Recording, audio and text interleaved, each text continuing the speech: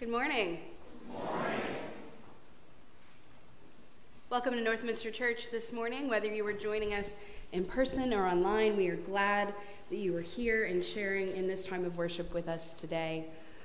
Several things as we begin. The first is to say a special welcome to those of you who are visiting with us this morning.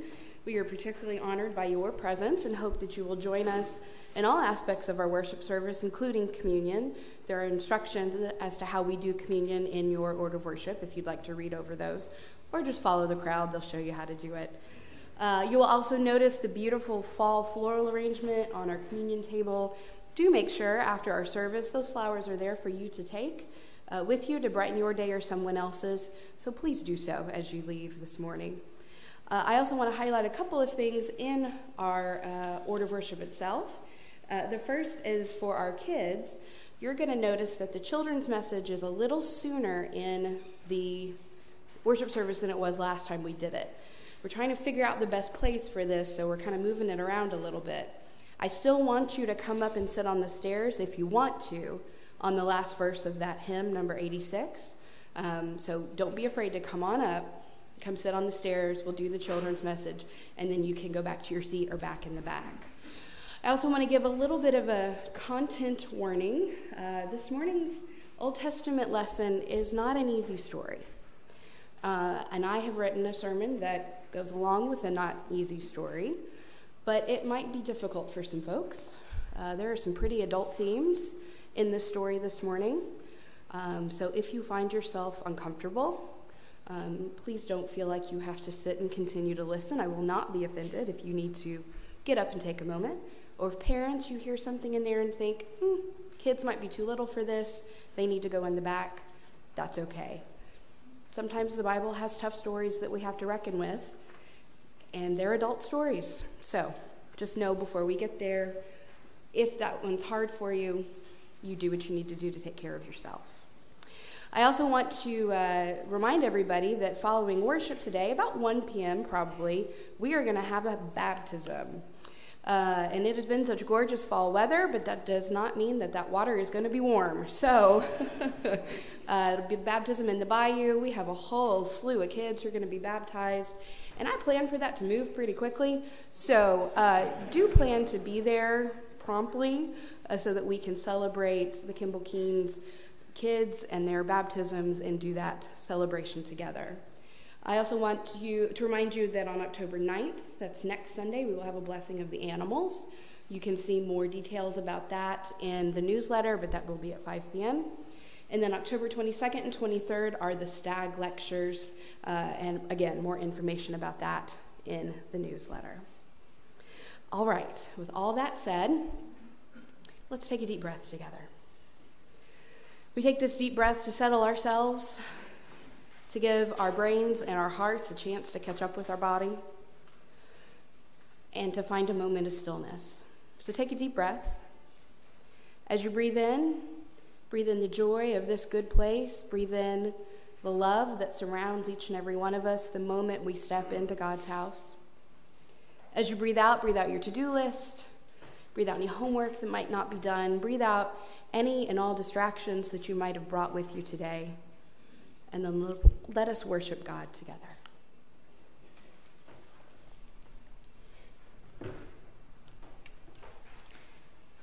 Let's take a minute to talk about October's focus for the mission truck.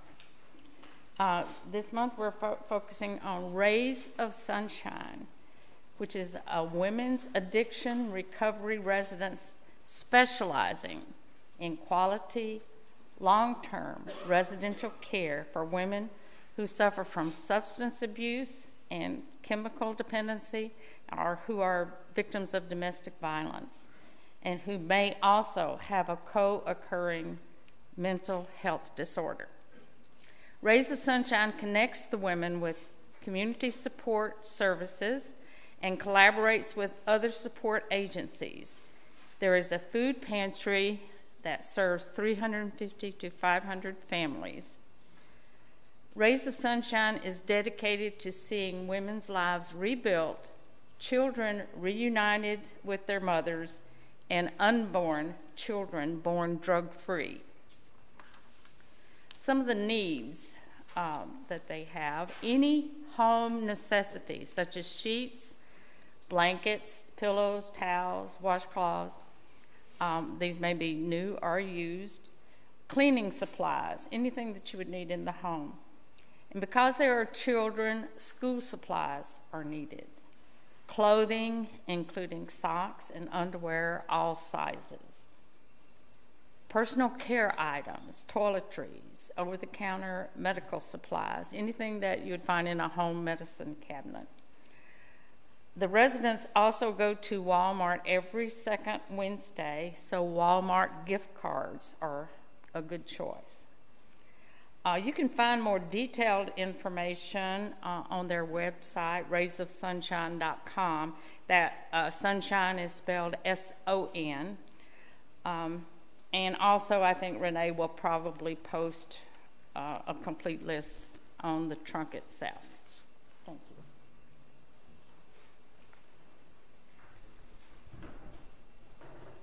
Now please join me in our call to worship. If the human body is to live, it needs salt. If the body of Christ is to live, it needs us. If the earthly creation is to flourish, it needs the sun's light. If the new creation we are in Christ is to flourish, it needs the Spirit's light. Jesus says we are salt of the earth, light of the world. Our faith, our love, our hope is as essential as salt and light. But if salt isn't salty, It isn't what it's meant to be. and if a light doesn't shine, It isn't what it's meant to be. Jesus says we are salt of the earth, light of the world. Briny and bright, we are God's faithful people. We shall be who we are meant to be in Christ. A welcoming oasis, a compassionate community, God's salty people. Amen.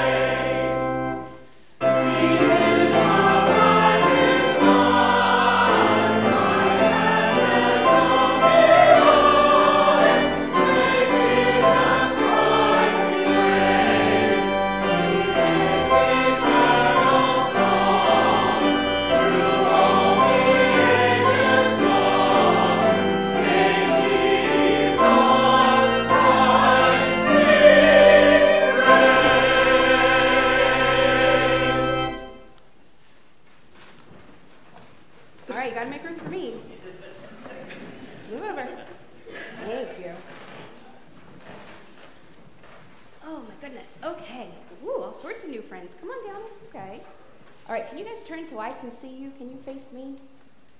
Excellent. Good morning. No, let's do it again. Good morning. Much better. Okay. So, some of you guys are getting baptized today, aren't you? Yeah. We're going to be cold together. It's going to be okay. But I want to talk to you about baptisms this morning. So I'm going to show you a picture, and I want you to tell me if you know what it is. All right, you ready? What is that? It's a map. Can anybody read? A good reader, read and tell me what it says? What's a map of? What's a map of? This is a map of Israel during the time of Jesus. We call this the Holy Land, and this is how it looked back then, as far as we know. Okay, now, does anybody see this blue squiggle? Long blue squiggle? Can you see what that is? What do you think that is? Close, it's a kind of water. It's a long blue squiggle in land. It's a river. Good job, that's right. Okay, that specifically is the Jordan River. Does anybody know why the Jordan River is important? Yes, one very important person. If that's where people got baptized, who's a really important person in the Bible? Say it louder. Jesus. That's right. Good job. That's almost always the answer in these sorts of questions. Okay, so, show you another picture. It kind of looks like a bayou. Not a bayou. What do you think that is? That's the Jordan River, where Jesus was baptized, as far as we know. You could get baptized there, but we're not going to go that far today. A lot of people do go and are baptized in the Jordan River. My best friend was baptized in the Jordan River because that's where Jesus was baptized. Now, do you have to be baptized in the Jordan River for it to matter? No. Do you have to even be baptized outside for it to matter? No. The last church where I was the pastor, we had what's called a baptistry, which is basically a really big bathtub inside the church. And we baptized people in the church. But it wasn't any warmer than the bayou. So, some people, because you guys are going to be what's called fully immersed. That means you're going to go completely under the water. We talked about this. You knew this. But some people are sprinkled. That means when they're little babies, or even sometimes as grown-ups, they have water that's just sprinkled over their heads. Some people are just blessed with water on their foreheads. There's lots of different ways to baptize people. Do you think there's one right way to get baptized? No, there's not.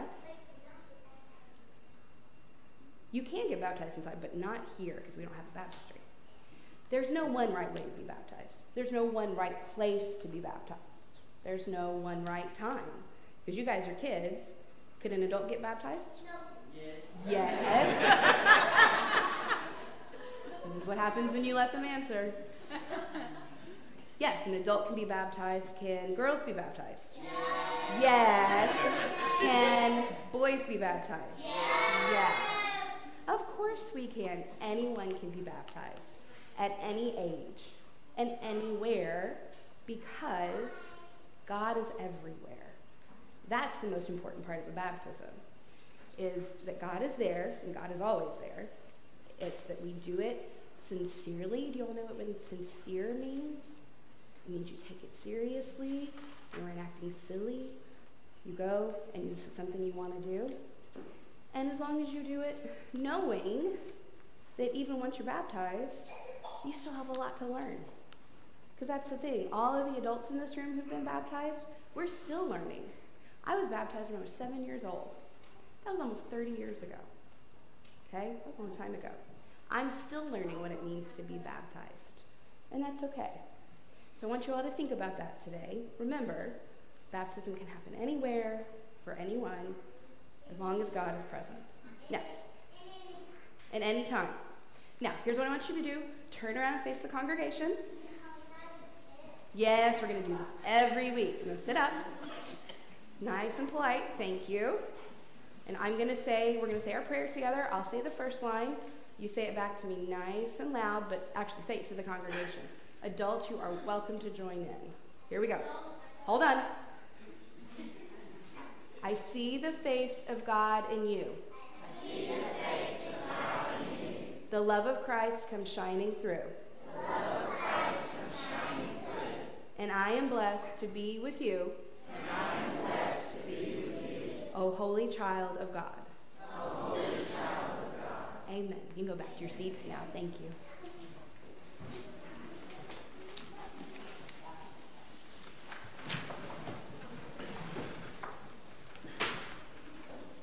Let us stand for our gospel reading.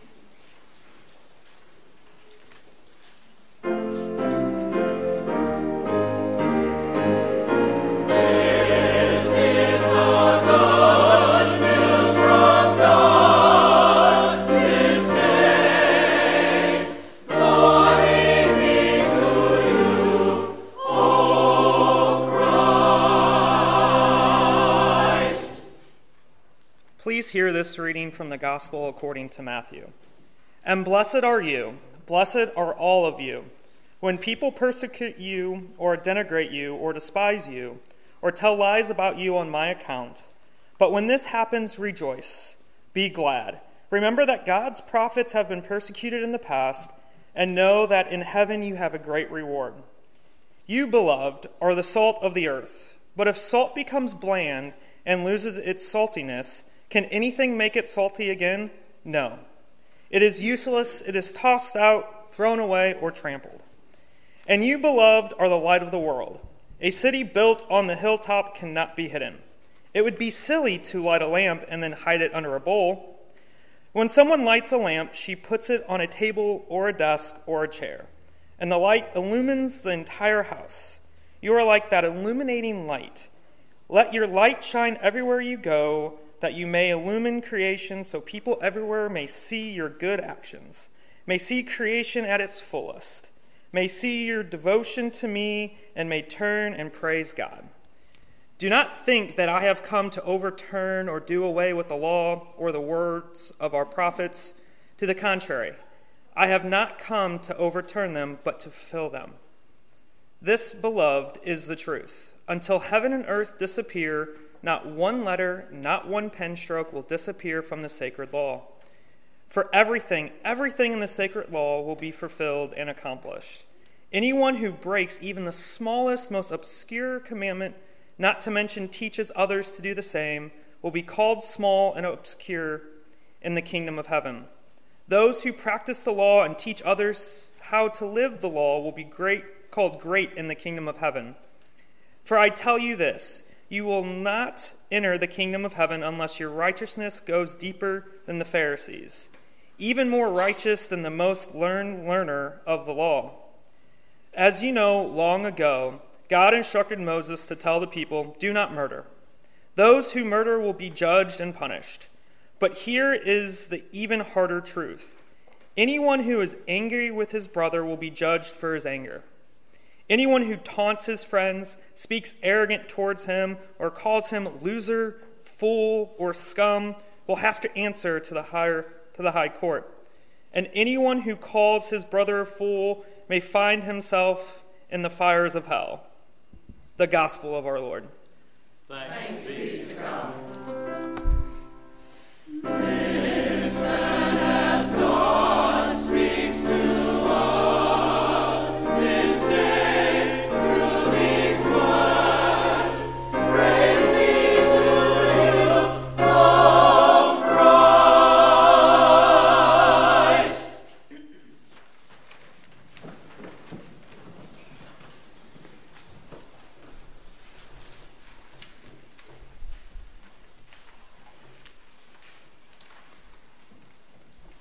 Let's pray together.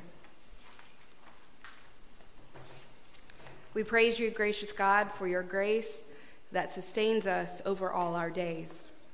We offer our gratitude for your gifts that seem to hide from our view, yet empower us to live and serve in every place you call us, and for blessings we find it easy to count. Today we remember those who are longing for a different or better life. We lift up those who have been betrayed by family or friends, abused by employers, misjudged by neighbors, or harassed because of their identity. We call to mind the ongoing horror of human trafficking, people forced to labor to serve others' greed and to enable our own consumption. We pray for those still being harmed by historic wrongs, living with the consequences of racist systems and cycles we have not yet broken. May your justice transform our ways of being, that all people might know the blessings of equity, kindness, and freedom. We lift up those whose lives are marked by war and oppression, whose voices are silenced by fear or neglect or power they cannot access. We call to mind the ongoing global horror of violence against women and children, and the pain endured by those who do not fit our stereotypical images. We pray for those still being harmed by traumatic experiences, living with physical and mental and spiritual and relational challenges we might not see. May your compassion move us to action, that all people might know the blessings of peace, comfort, and security. We lift up those who suffer from illness in body, mind, or spirit, who are waiting for answers or undergoing treatment, and for those who cannot get the health care they need to flourish in this life. We call to mind the ongoing horror of preventable diseases stealing lives, and the work of those who seek solutions for sanitation, clean water, hunger, and access to medicine. We pray for those with chronic conditions still being harmed by long-term COVID, by pain as a constant companion, by the stress of multiple appointments, and the uncertainty of what a day will hold. May your healing spirit fill them, Lord, that all people might know the blessing of wholeness in the midst of it all. And we thank you, God, for you have promised to be with us. We pray you would change things so that the world might look more like your kingdom.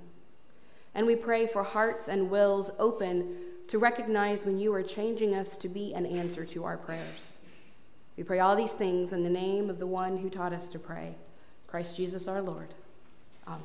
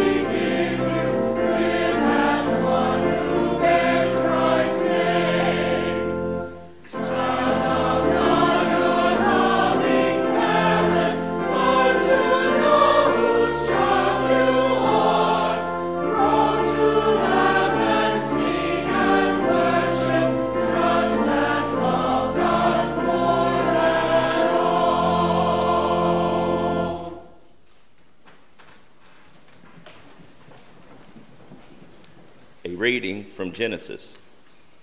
Now Joseph had been taken to Egypt. Potiphar, an officer of Pharaoh and captain of the guard, himself an Egyptian, bought him from the Ishmaelites who had brought him there to sell along with their goods and wares. The Eternal One was with Joseph, however, and he became successful in his own right as a slave within the house of his Egyptian master. Potiphar could not help but notice that the Eternal One was with Joseph and caused everything Joseph did to prosper. Joseph became the favorite of the household and rose in the ranks to become Potiphar's personal assistant. In time, Potiphar made Joseph overseer of the entire household and put him in charge of everything he owned.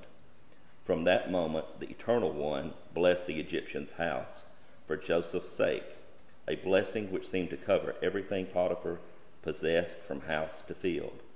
Potiphar entrusted everything to the care of Joseph. With him in charge, Potiphar had no concern about anything except for his private affairs, such as the food he chose to eat. Now Joseph was a well-built, good-looking young man. After a while, his master's wife began watching him, and she tried to seduce him. She said to him, "Come, sleep with me." But Joseph refused. Joseph told her, "Look, please don't take offense, but with me in charge, my master has no concerns for anything that goes on in his house.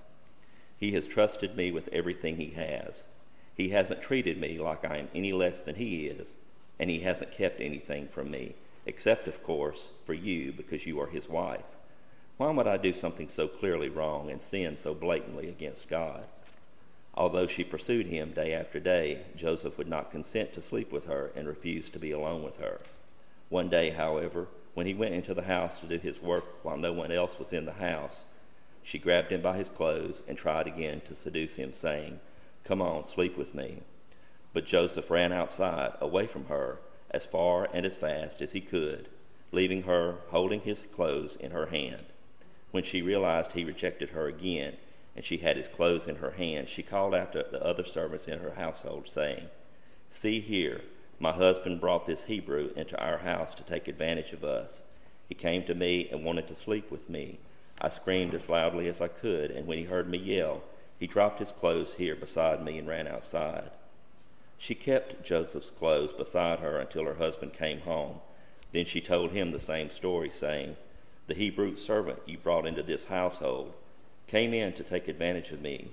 When I screamed as loudly as I could, he dropped his clothes here beside me and ran outside." When Potiphar heard his wife's account, his face flushed with anger. So Potiphar, Joseph's master, put him into prison and locked him up in the place where the king's prisoners were confined.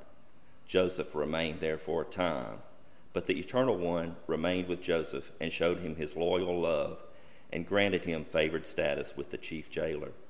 The jailer put Joseph in charge of all the prisoners who were confined there. Whatever needed to be done, Joseph was the one to do it.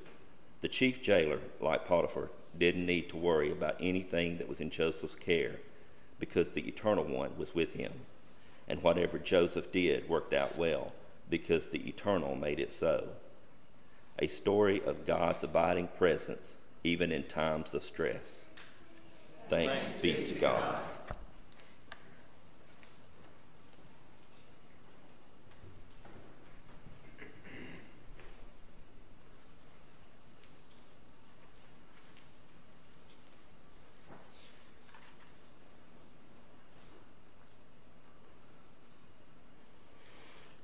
Let's pray together.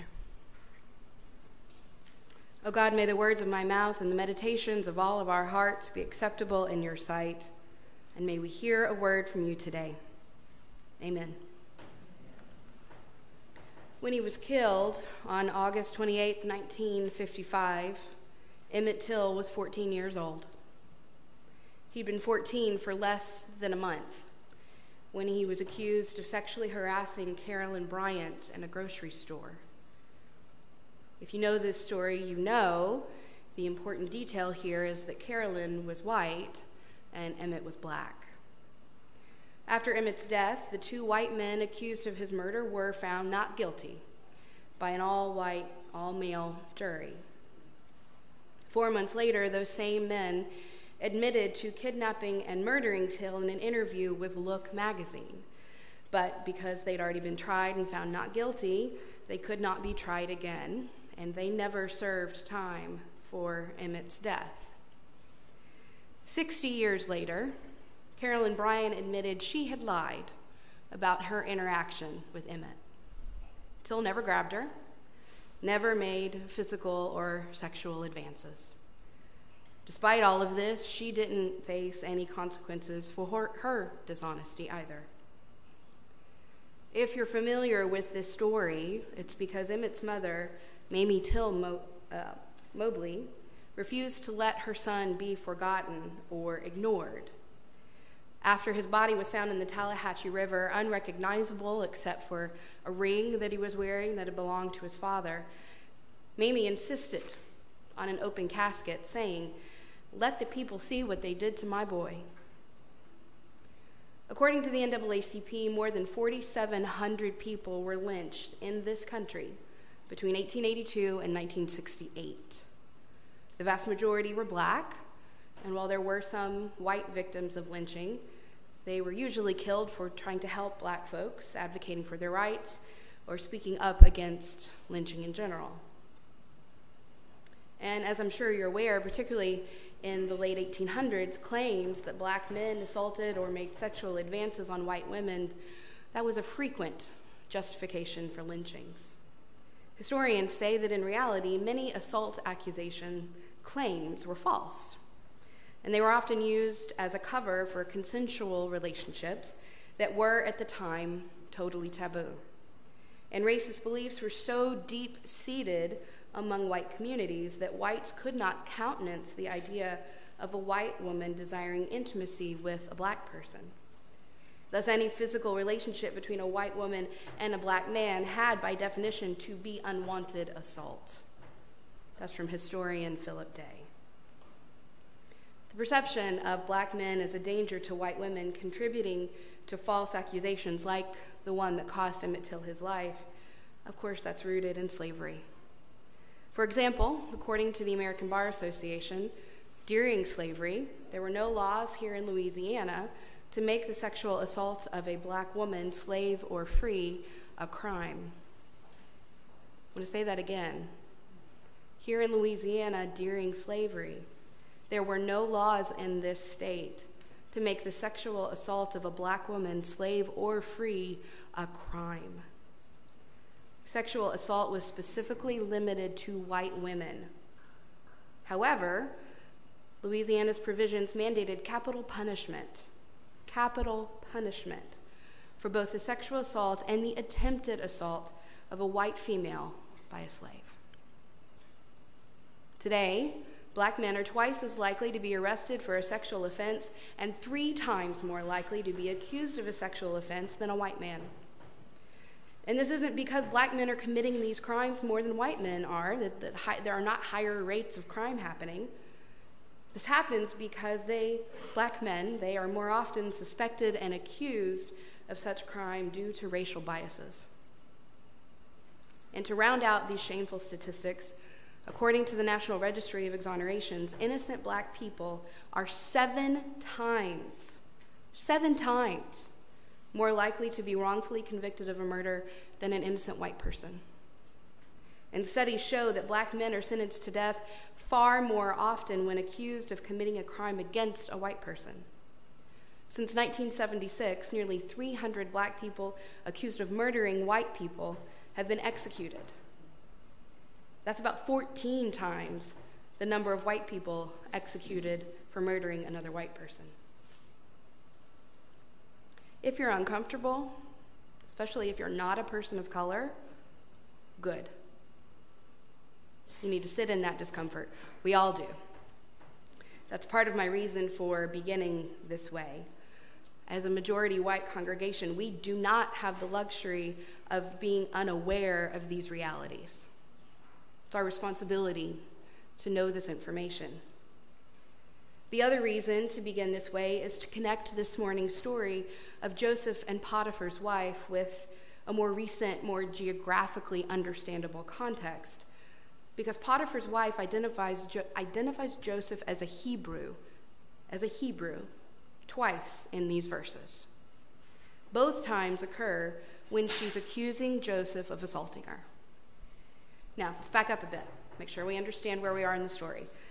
Refresh our collective memories of how we've gotten here. Joseph was his father Jacob's favorite, but not his only son. He had brothers. You might remember that Joseph was given a very special coat by his father, and his brothers took exception to that.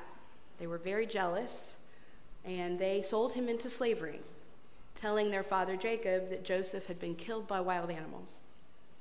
Joseph eventually makes his way to Egypt. He is sold to Potiphar, and he works his way up to be Potiphar's right-hand man. That's the very, very quick summary of where we are this morning. So as we go back to this morning's verses, did you notice when Paige was reading that big chunk of scripture that Joseph is only identified as a Hebrew in the story when he's being accused? And did you notice Potiphar's wife intentionally calling the rest of the household in when she makes that first accusation? She calls everybody else to her to say, look what happened to me. Then we're told in verse 16 that she keeps Joseph's clothes with her, the clothes Joseph has literally run out of to get away from this woman. She keeps them with her to show them to her husband when he gets home. Now, I'll admit, this comparison between race and ethnicity isn't perfect. Race and ethnicity are not the same thing. Ethnicity is about who you are, where your people are from. Race is a made-up construct that wasn't even relatively common until the 16th century. And yet the comparison works, because similar occurrences, as we have seen, continue to happen. Now, what we continue to struggle with, however, whether it's a racist issue now or an ethnic issue in the Bible, whether it's just a modern accusation or this ancient one, is the question of why. Beyond racism, beyond a belief in ethnic superiority, why does this woman behave this way? Is she vindictive out of embarrassment at being turned down? Is this another example of someone being jealous of Joseph like his brothers were? After all, it's not as if they get caught. Potiphar doesn't walk in on them. She just doesn't let this go. Is it because she's angry that her power as Joseph's owner isn't absolute? That's possible. Is she saddened by being refused attention and intimacy from another man? After all, we're told in the passage that the only thing Potiphar is paying attention to these days is what he's eating. Or is this woman selfish and vindictive? We'll never know. We don't even know this woman's name, so understanding her motivations in this complex, uncomfortable story isn't possible. What we do know is that a negative, selfish understanding of Potiphar's wife fits into a much broader biblical stereotype that women want to take down powerful, upstanding men. That happens a lot in the biblical text. And I'll be honest, I want to give Potiphar's wife the benefit of the doubt. I'm a feminist. I read the Bible as a feminist. It's difficult for me not to wonder how and why this woman has ended up making the choices that she has. Has she herself been a victim? But that doesn't excuse her behavior. And what if the roles were reversed? What if the story was about someone's husband treating a female slave this way? That's exactly what a project created by female Jewish scholars is attempting to discover. Their work is called Biet Torah, and according to their website, they call it the Regendered Bible. Their work sheds a clear light on the deeply patriarchal framework we live in. Furthermore, Torah codifies women's experiences in the sacred and enables divine inspiration to express itself through mother-daughter lineages from within biblical language. That was a whole lot of words. That means they switched the gender roles in the Bible, and it's powerful. So, honestly, painfully, when we reverse the roles in this story, we can't deny that not only does Potiphar's wife falsely accuse Joseph, she sexually assaults him, which takes this already dark story and makes it predatory. It means these verses should come with a trigger warning, which is what I tried to offer at the beginning of the service. And it makes it difficult to see anything positive, anything worth taking away from this story. But let me offer you another interpretation that paints these verses, if not in a better light, in a more diverse one. There is ancient Jewish scholarship that suggests Joseph is described as gender nonconforming or gender fluid. Yes, these are contemporary terms. Joseph would not have called himself either of those things, but that terminology is a helpful way to sum up what is happening in the Hebrew. Remember, Hebrew likes to play word games. So let's unpack this. What am I talking about? First, Joseph is described in this passage as being well-built and good-looking. These are the same words that are used to describe his mother Rachel in Genesis 29:17. This is language that usually describes a woman's shapely form. And do you remember that famous coat that Joseph is given by his father? The Hebrew that's used to describe that coat talks about its long sleeves that go all the way down past your hands. It's the same language that's used in 2 Samuel 13 to describe a coat that is worn by King David's daughter Tamar. And in 2 Samuel, this type of coat is called what the virgin princesses wore as garments. So as Dr. Amy Robertson, the rabbi that I listen to weekly, says, Joseph, being gender nonconforming, fills out the character in a way that makes things make sense. Because LGBTQ folks are used to a life that hasn't been easy. I'm preaching to the choir at this point, I know. Being part of the Rainbow Mafia, that's my daughter's favorite term, she and her girlfriend, that's the one they use. Being part of the Rainbow Mafia unfairly requires you to be courageous and have integrity in ways those of us who are white, straight, and cisgendered don't always have to have. And more specifically, reading Joseph with an LGBTQ lens, and specifically a gender nonconforming lens, crashes any assumption that, of course, Joseph wanted to sleep with this woman and just fought the urge. Instead, Potiphar's wife is the one making assumptions based on her own interpretation of how someone should perform their masculinity. In this reading, Joseph is trying to be himself. He's trying to be faithful. His rejection of Potiphar's wife is less a rejection of her and more a rejection of the identity she has created for him that Joseph never had to begin with.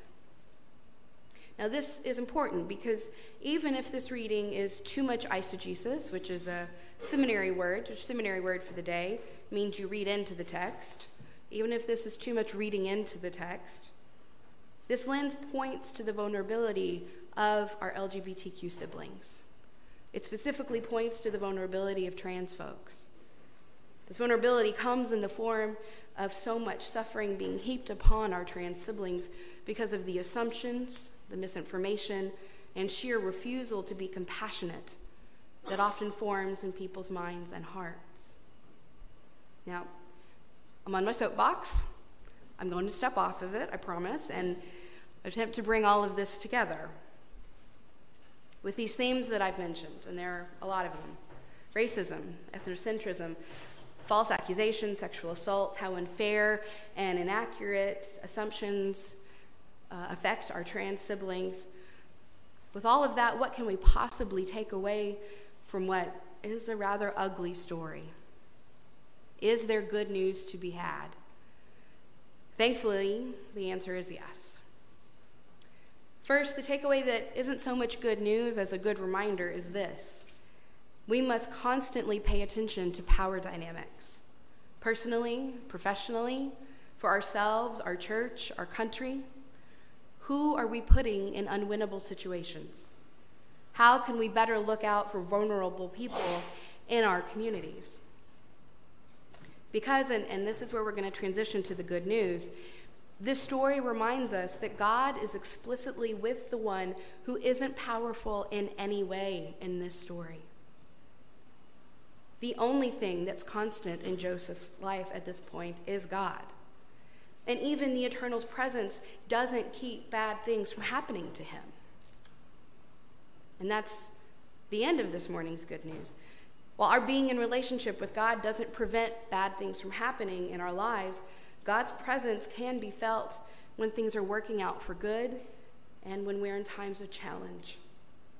And I know personally, we would rather be assured that being in relationship with God is a safeguard, that it means nothing bad is going to happen in your life, that it means you're safe. I wish I could tell you that that is how things work, or at least give you some sort of explanation as to why bad things happen. But I can't. I can't. What I can tell you, what I can point to, what I can hopefully remind you of, particularly if you're hurting this morning, is to remember Joseph in this story. For if God is with Joseph in this dark, difficult moment in his life, you can be assured that God is with you in your dark moments, no matter what you're facing or who you're facing.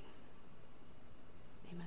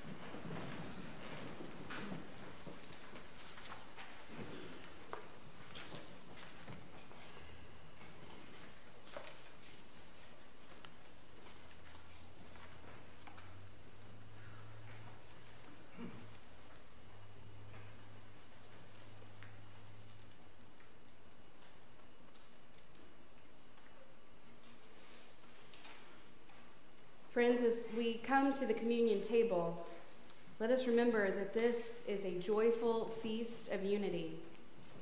Christ has gathered his people around the earth to commune at this table, not just here at Northminster Church, but Christians across the globe participate in this meal. This is not my table. This is not Northminster's table. This is God's table. So we gather here where everyone is equal and everyone is welcome. We gather around this table across political lines and economic lines, in places of powerfully protected affluence and among the poorest of the poor. We share a meal, remembering and celebrating the one who is the tangible heart of God. And so come to this table. Come with your doubts, come with your hopes, come with your inadequacies and with your strengths. Come with your questions. Just come. For this is a table where all have a place, all have a seat. Now, if you would, let us pray the prayer that Jesus taught us. Our Father, who art in heaven, hallowed be thy name. Thy kingdom come, thy will be done, on earth as it is in heaven. Give us this day our daily bread, and forgive us our trespasses, as we forgive those who trespass against us. And lead us not into temptation, but deliver us from evil. For thine is the kingdom, the power, and the glory forever.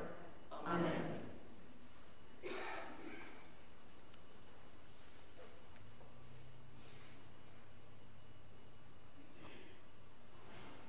On the night that he was handed over while at supper with his friends, Christ gave us a pledge of love that does not go away with death.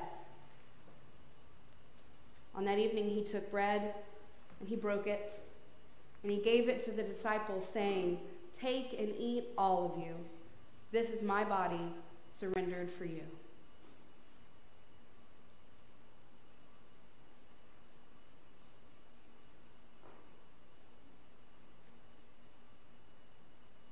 And then when supper was over, he took a cup and he filled it with wine. He gave thanks for it, and he shared it with the disciples, saying, "Take and drink, all of you. This is the seal of the new covenant, my poured out life. I will drink this cup with you again at the table of God's joy in the new day that is coming. And whenever you do these things, remember me."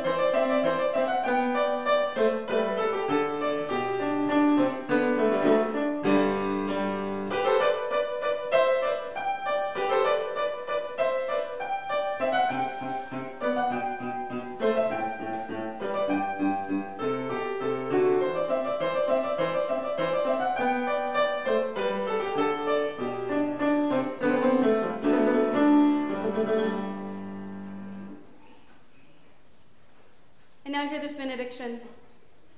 May God bless you with a distaste for superficial worship, so that you will live deep within your soul. May God bless you with anger at prejudice, so that you will work for justice.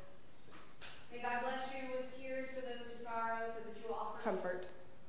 And may God bless you with enough foolishness to believe that you can make a difference in the world. Go in peace.